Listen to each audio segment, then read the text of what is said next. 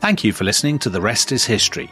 For bonus episodes, early access, ad-free listening, and access to our chat community, sign up at restishistorypod.com. That's restishistorypod.com.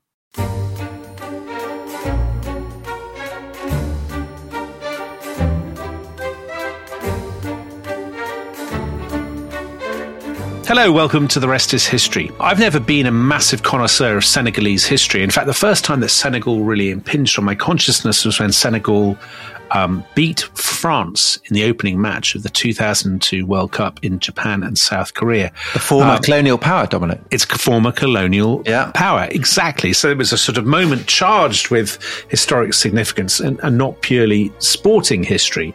And Tom, you volunteered to dip your toes into Senegalese history for this episode in our World Cup marathon.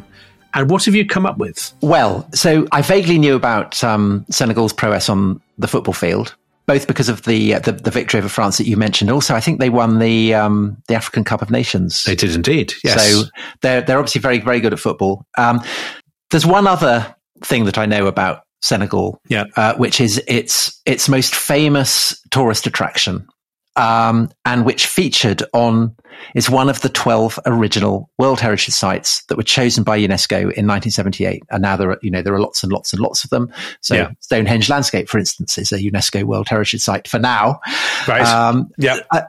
Maybe removed if they go ahead with their tunnel. Who knows? And actually 4 of those 12 original World Heritage Sites, Dominic, feature in our series. So the Galapagos Islands for Ecuador, we'll feature in our episode on Ecuador.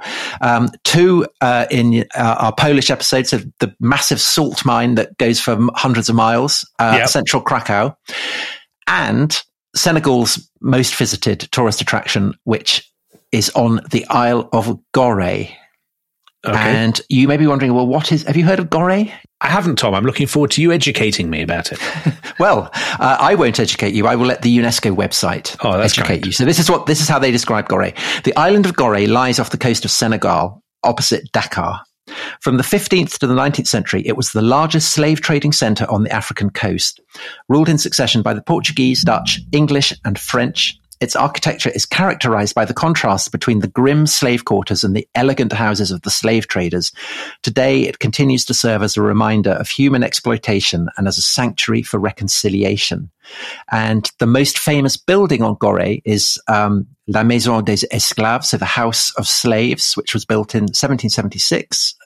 It is notorious as a holding center for enslaved Africans. It's kind of red washed. It's got cellars with kind of iron bars in it, and it has a doorway that looks out onto the Atlantic Ocean. And this is celebrated as the door of no return. And there are famous photographs of it. There's a picture of a silhouetted woman standing in this doorway, kind of leaning against it.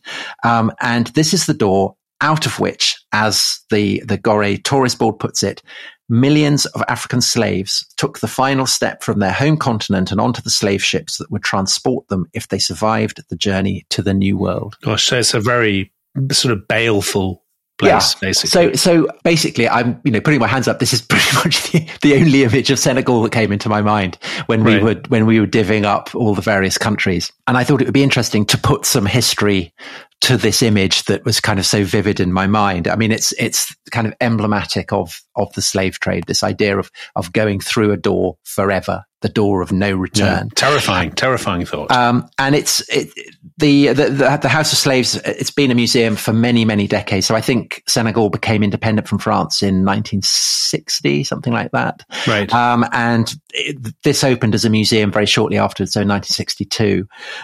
It's been visited by the Pope, by John Paul II, by Nelson Mandela, by a range of American presidents, so Bill Clinton, George W. Bush, Barack Obama. But above all, it's a place of pilgrimage for African Americans.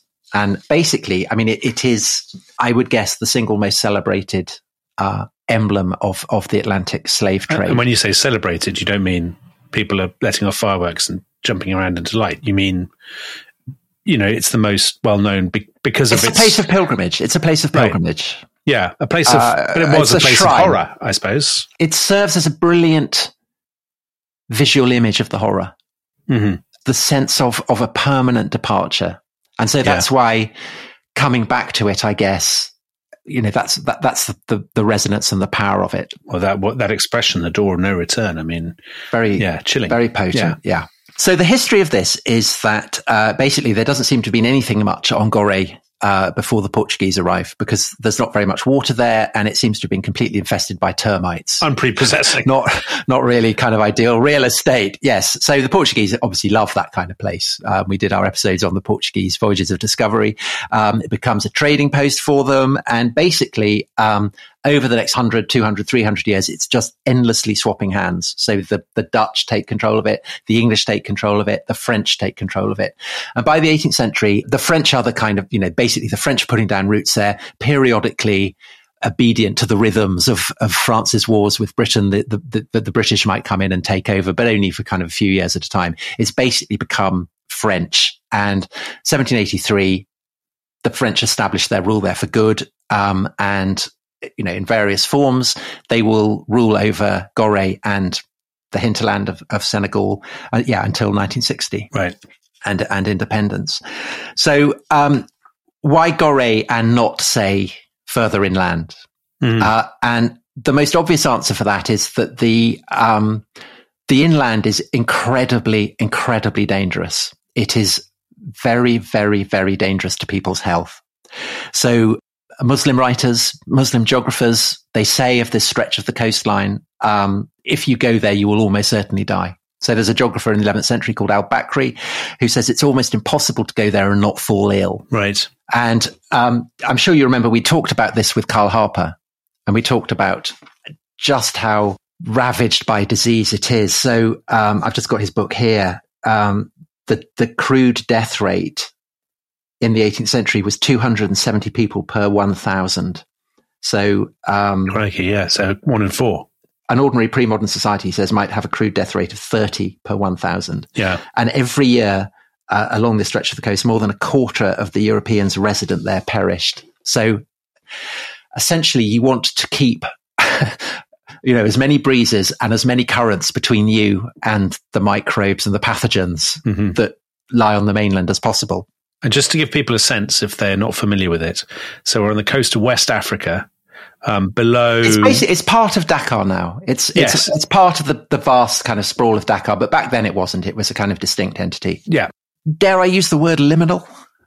So it's on the border zone. It's a place that is neither one thing nor the other. We're not an academic podcast, Tom. No. It's African, but it's not continental. Right. I think that's the kind of key thing. Yeah. You look one way, you have Africa. You look the other way, you have the Atlantic. And obviously, if you're traders coming from the Atlantic, looking to pick up trade from Africa, which of course would include slaves, and then take it across the sea, very, very well positioned. It's still dangerous, though. I mean, even on Gorée, it's dangerous. And so basically, Europeans are very, very reluctant to stay there any length of time. Yeah. And so what they do is that they will marry local women. And this is a practice that goes right the way back to the Portuguese time. So these women who are local, they come to be called senhores. Right. Is that how you pronounce it, Dominic? Was it signares? Signares, I guess. Yeah. So the European traders will almost invariably leave, and their wives, and I use wives slightly in inverted commas, they come to serve as the agents of their absent husbands, and increasingly as traders in their own right. And they will then bring their children up as their own, and they will then raise their sons as heirs, as people who will inherit these kind of trading business. And so you get these very, very wealthy Franco-African trading dynasties. Right. And these are the people who are building the houses on Gorée at the end of the 18th century. So, for instance, the man who builds the House of Slaves with the door of no return, he's the son of a signora and a French surgeon. And his sister, who also marries a Frenchman who runs away because there's a yellow fever outbreak, she is also a player in the slave trade. And that's late 18th century. That's late 18th century. So essentially the slaving that is happening on Gorée it's not just French. It's not just African; it's the meeting point between them. And this is expressed through these kind of Creole dynasties that emerged there. 1794, the French Republic bans the slave trade. Napoleon, in due course, will re-legitimize it, but it does not resume from Gorée. So 1794 is the terminus for the slave trade, and so the Franco-African trading dynasties move into the peanut trade. Dominic, peanut trade, like Jimmy Carter, yes. Very like Jimmy Carter. And, with the kind of growing industrialization, growing size of ships, the harbor facilities on Gorée are inadequate. And so they move to the mainland. And the result of that is that the architecture of 18th century Gorée survives. Right. So we always see this. It's trading cities that get left behind, that kind of have the historic architecture. Yeah. Because if they don't, they get demolished and replaced and so on. And so it serves as a kind of very atmospheric reminder of the world of the slave trade just before its abolition. Yeah. Which means that in 1960, when Senegal becomes independent, Gorée is there as an emblem of the slave trade, but a very picturesque emblem of the slave trade, with beautiful kind of buildings, narrow winding roads, no real development. And so it has historical interest and it is picturesque.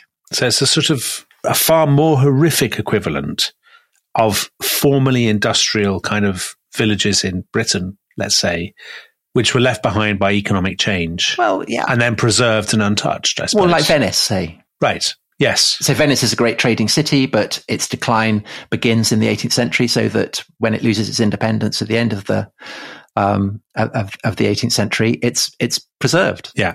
So I think this is kind of rather similar. Although this has a kind of moral charge, right? Because of the trade. It is. And it comes to possess this particular charge because of the guy who he becomes the curator of the House of Slaves, a man called Boubacar Joseph Ndiaye. And I hope I pronounced that right. I may not have done. It's Ndiaye. And he is a genius at promoting it.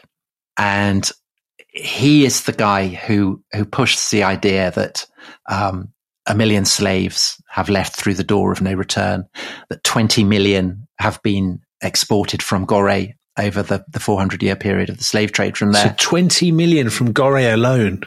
Crikey. That's very much what this museum is saying. Yeah. So it's up there on the billboards. And so from the 70s onwards, so it's there in the 60s, but it's in the 70s that it really takes off as a kind of major tourist attraction. So this is when it gets put on the register of UNESCO World Heritage Sites, one of the first 12 sites anywhere in the world to be put on it. Yeah.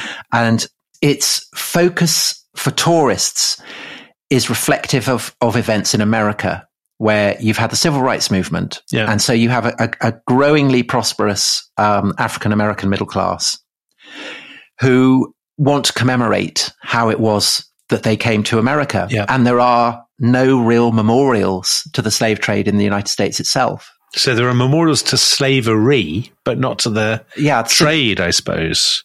So there are plantations, but there aren't. But you wouldn't go to a plantation, would you? I mean, it would be... No. There's no kind of emotional focus for the sense of grief and pain and suffering.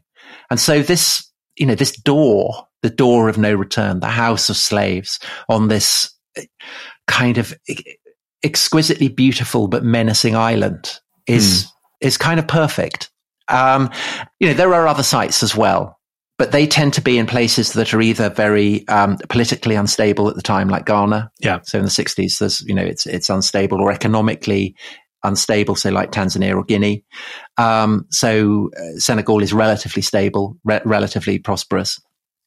And also the 1970s is when you have Alex Haley's book Roots, which is then made into a television film, which again kind of dramatizes in a brilliant way the whole horror of the Atlantic slave trade. Right. I mean, Roots is the novel is 1976. The TV series is 1977. And as you say, it's impossible to overestimate the effect that had on African Americans and their sort of their desire to find out about their own history and this sort of idea of a pilgrimage back to find your roots and whatnot.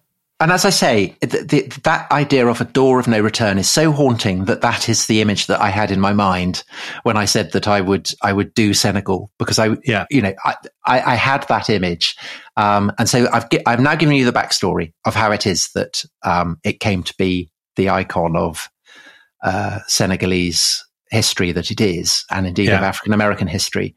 But there is hanging over it a question that is rather similar to the question that I came to ask when I started to do work on the origins of Islam, which is it actually true? What are the sources for this? Okay, interesting. So I think this might be a diplomatic moment to take a break. Right. And when we come back, we'll look and see to what extent was the door of no return actually what the tourist industry says it was. Brilliant. Okay, see you after the break.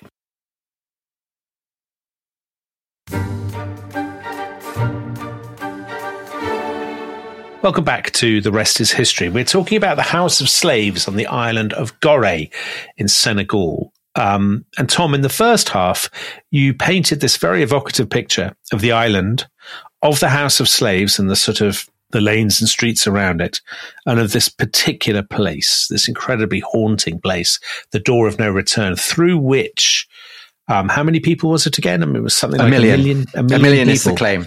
1 million slaves passed, never to return, on their journey to the New World. The problem is that there is no documentary evidence for this claim at all. Right. Okay. And there's also no documentary evidence for the claim that 20 million slaves were exported from Gorée itself. Because that's a colossal, I mean, that was an eye-watering claim. So one of the things that is happening in the study of the Atlantic slave trade is that over the course of the 60s and 70s, at exactly the same time as Gorée is being kind of hyped up, you get scholars in US history departments who are conducting systematic research into the Atlantic slave trade. Yeah. And what this research indicates is that most of the slaves who are being taken from Senegal are departing from depots at the mouths of the Senegal and Gamba rivers, which lie north and south of Gorée.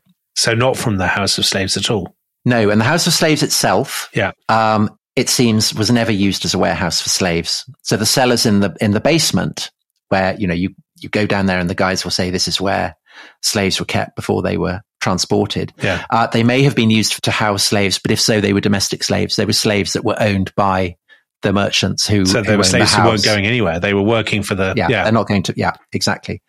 And the door of no return was absolutely not an exit point, because apparently below it there are rocks, and so it would be dangerous for boats to dock there. So were slaves being transported from the island of Gorée at all? Yeah, the estimate is it's about 500 per annum.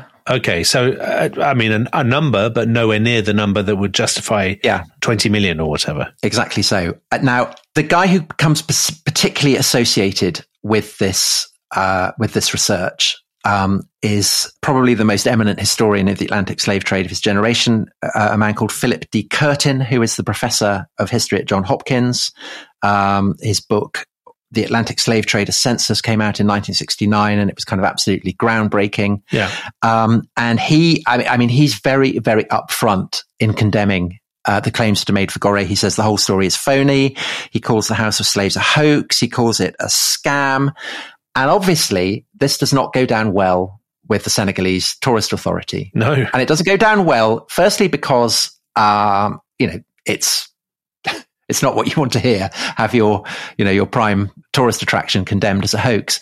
But it's also because Philip Curtin is white and American. Yeah. And so there's very much a feeling that, is it entirely diplomatic for white Americans to undermine, to be lecturing and to kind of be basically saying that the research is shoddy? And so there is a huge controversy that rages through the 90s, actually often conducted in the pages of Le Monde in France, rather than in America.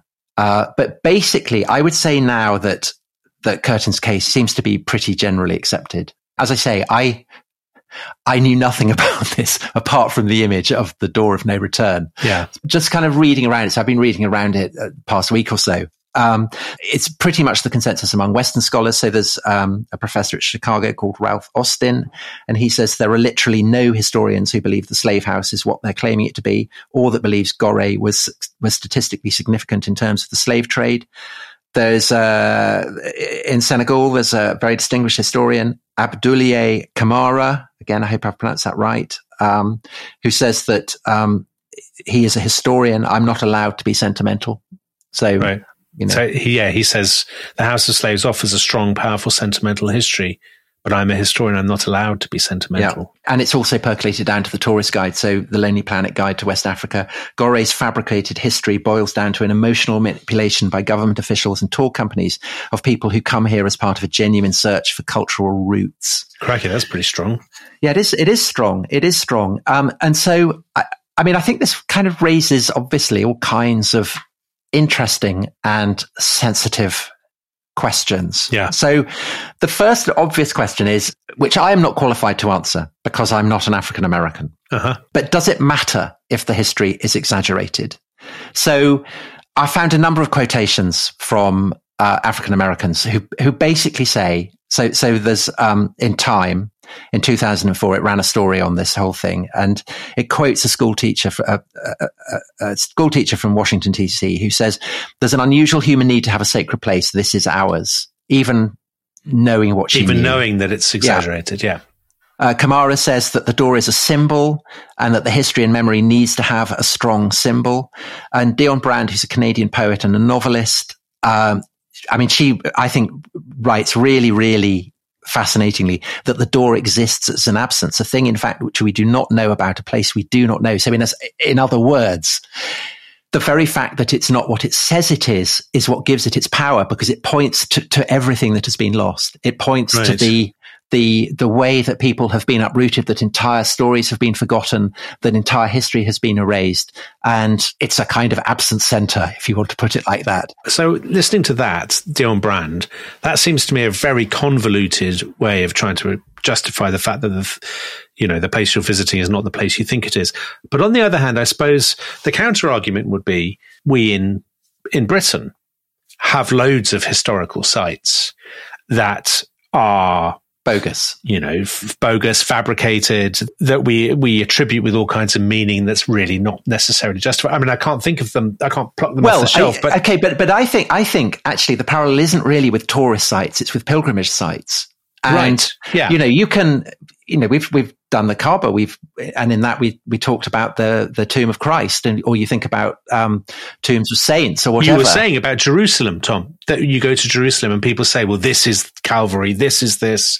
And actually it's custom and tradition that tells you it's this, rather than rigorous. And the emotional investment. Right. Because a place that comes to have the emotional investment of its visitors, it does, I think, come to take on dare I say, sacral quality. No, absolutely right. You're right. Yeah. So I think the image of the door is powerful enough that it can survive the fact that it isn't actually overtly what it says it is. I mean, I think it does still endure as a symbol. I think the other thing that's interesting about it is that it becomes a UNESCO heritage site the year before Auschwitz does. Mm-hmm. And I suspect that lurking behind quite a lot of this is the way that sites to do with the Holocaust are starting to be packaged as places for tourists to visit. Yeah. So I think that's a possibility.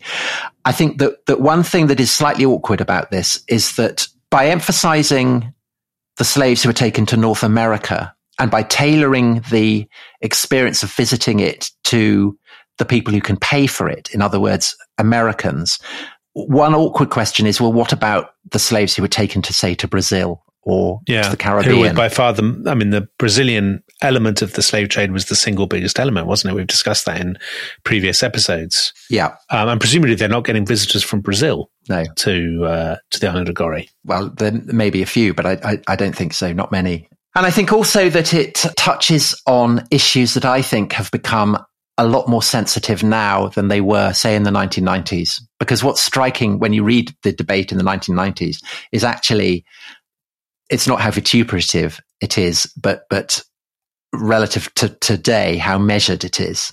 So there's indisputably, there is a sense of resentment on the part of African scholars of white American scholars kind of crashing in and laying down the law.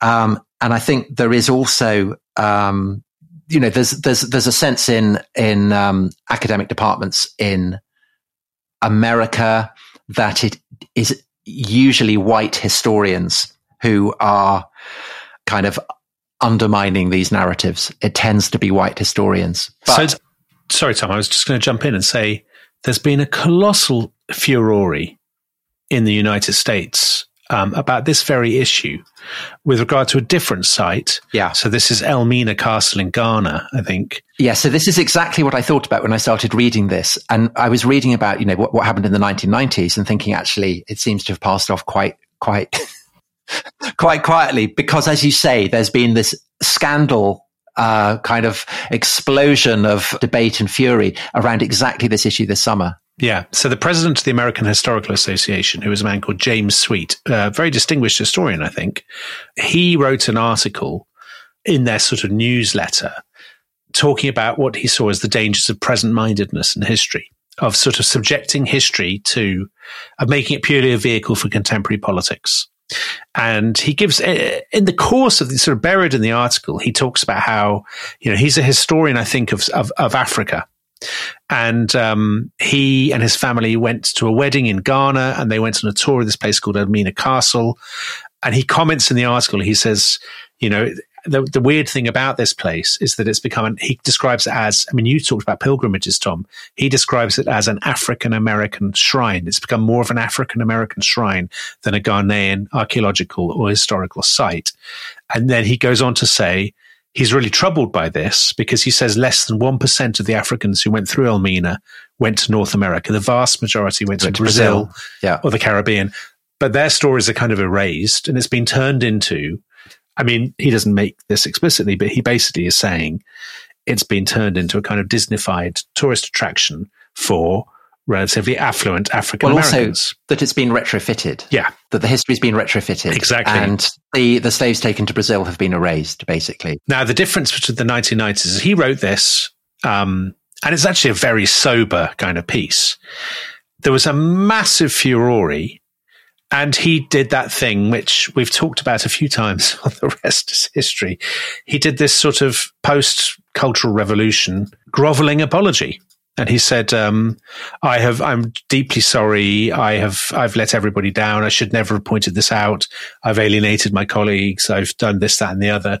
And it's actually, without us taking sides on this at all, because we're not specialists, it's a very good example of how embittered this whole, and how incredibly difficult this whole conversation has become. Yes. And I think also it lends weight to the idea that this is fundamentally about, it's a place of almost religious pilgrimage. And the issues are basically kind of, verging on the theological. I think that as, the overt hold of kind of Christian doctrines that was so important to the civil rights movement have kind of faded from a progressive wing of American politics. In a way, history has come to replace the Bible. It's come to replace the theological dimensions. To question received understandings of history has become akin to questioning devoutly held beliefs about religion and God. Yeah.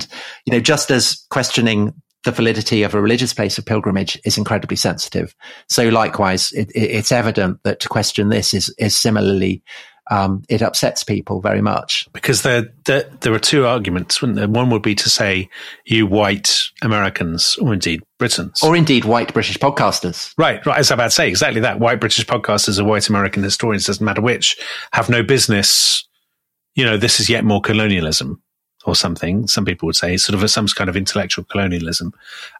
And the other counter argument, I suppose, would be, well, in a way, the literal truth, whether or not millions of slaves passed through, is less important than the metaphorical truth.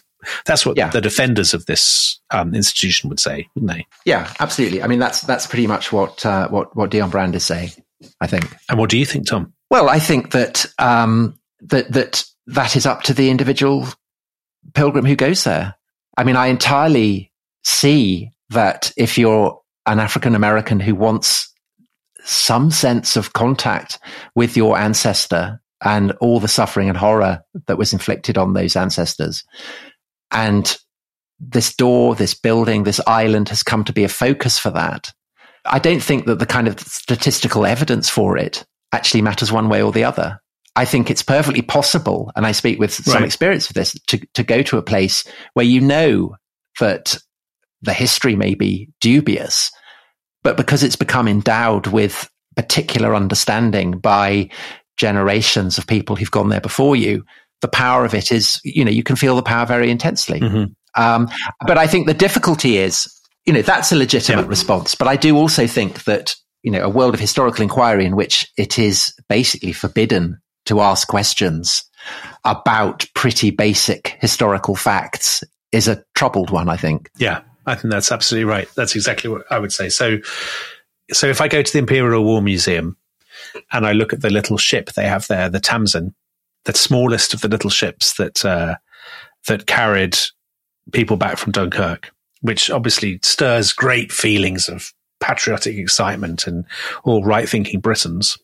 You can go there and feel moved by it, while simultaneously knowing that most soldiers were not rescued by little ships, and that had that little ship never gone, the course of the war would be no different. And actually, it's perfectly reasonable to have both those things in your head at once. That on the one hand, you're very moved by this little metaphor, but on the other hand, as a scholar, that in inverted commas, the real history is very different. And I think the problem with this is if one crowds out the other. Well, I don't think that a myth isn't a dirty word, I don't think. No, agreed. And myths are deserving objects of historical study. And the way that they grow and the hold that they have. Yeah. It's not for historians to patrol them and mock them and poo-poo them and say that they're not valid, because they are. But likewise, I don't think that you can, and I kind of had experience of this writing about religion. Yeah. In a way, you have to acknowledge the power and the potency of religious myths, of religious teachings, of whatever, while simultaneously adopting a kind of skeptical attitude where there is room for skepticism. I also think you can't have a world in which James W. Sweet, or whatever his name is, or Philip Curtin, that they feel they can't talk about this by virtue of their whiteness. Well, I think the thing that's interesting is that Curtin obviously never felt that, whereas Sweet obviously does. So, and I think that's a kind of reflection of maybe the change of culture in the United States. I mean, I have to say, from my own point of view, I was not expecting to arrive at this conclusion. I mean, I did not know this when I set out. And I think it's a really, really interesting topic. I mean, the test, I suppose, to some extent is if you were in Senegal, would you go? And of course, I would go. Wouldn't you? I would absolutely go. Yes. Yes. And it wouldn't bother me that it was slightly confected, but I would want to know. I would want to know the truth as well as seeing the metaphor. But you're saying that as someone whose ancestor wasn't ever taken from the coast of Africa. So I think that the emotional complications of it are more complex for people whose ancestors were taken from there. It's easier for a skeptic to sort of hurl out opinions from the outside, someone who's not personally involved, than I guess it is for a pilgrim, to use your analogy, Tom. Yeah, in a very, very different way. I don't particularly like people casting doubt on the greatness of Alfred. For instance, there are fields in history where we have emotional engagement. Equally, there is a kind of responsibility for your historian, if you're researching history, researching the past, that you have to deal with a certain, where there's a certain bedrock of fact. Mm-hmm. I don't think that you can ignore it. Tom, it wouldn't be a Rest is History podcast about the history of Senegal if you didn't find a way to bring it back to Alfred the Great. And you have. Yeah. So, it's an absolutely fascinating story because it raises interesting questions, not just about, in a weird way, this is not a story.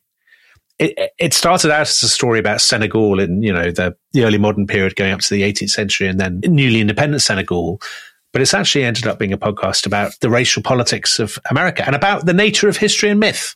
So like all great Rest is History podcasts, it's gone. We've been on a journey, Tom. We have, haven't we? We have. We've been on a journey and we'll be going on another journey tomorrow, excitingly.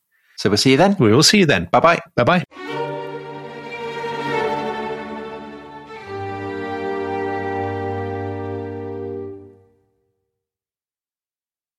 Thanks for listening to The Rest is History. For bonus episodes, early access, ad-free listening, and access to our chat community, please sign up at restishistorypod.com. That's restishistorypod.com.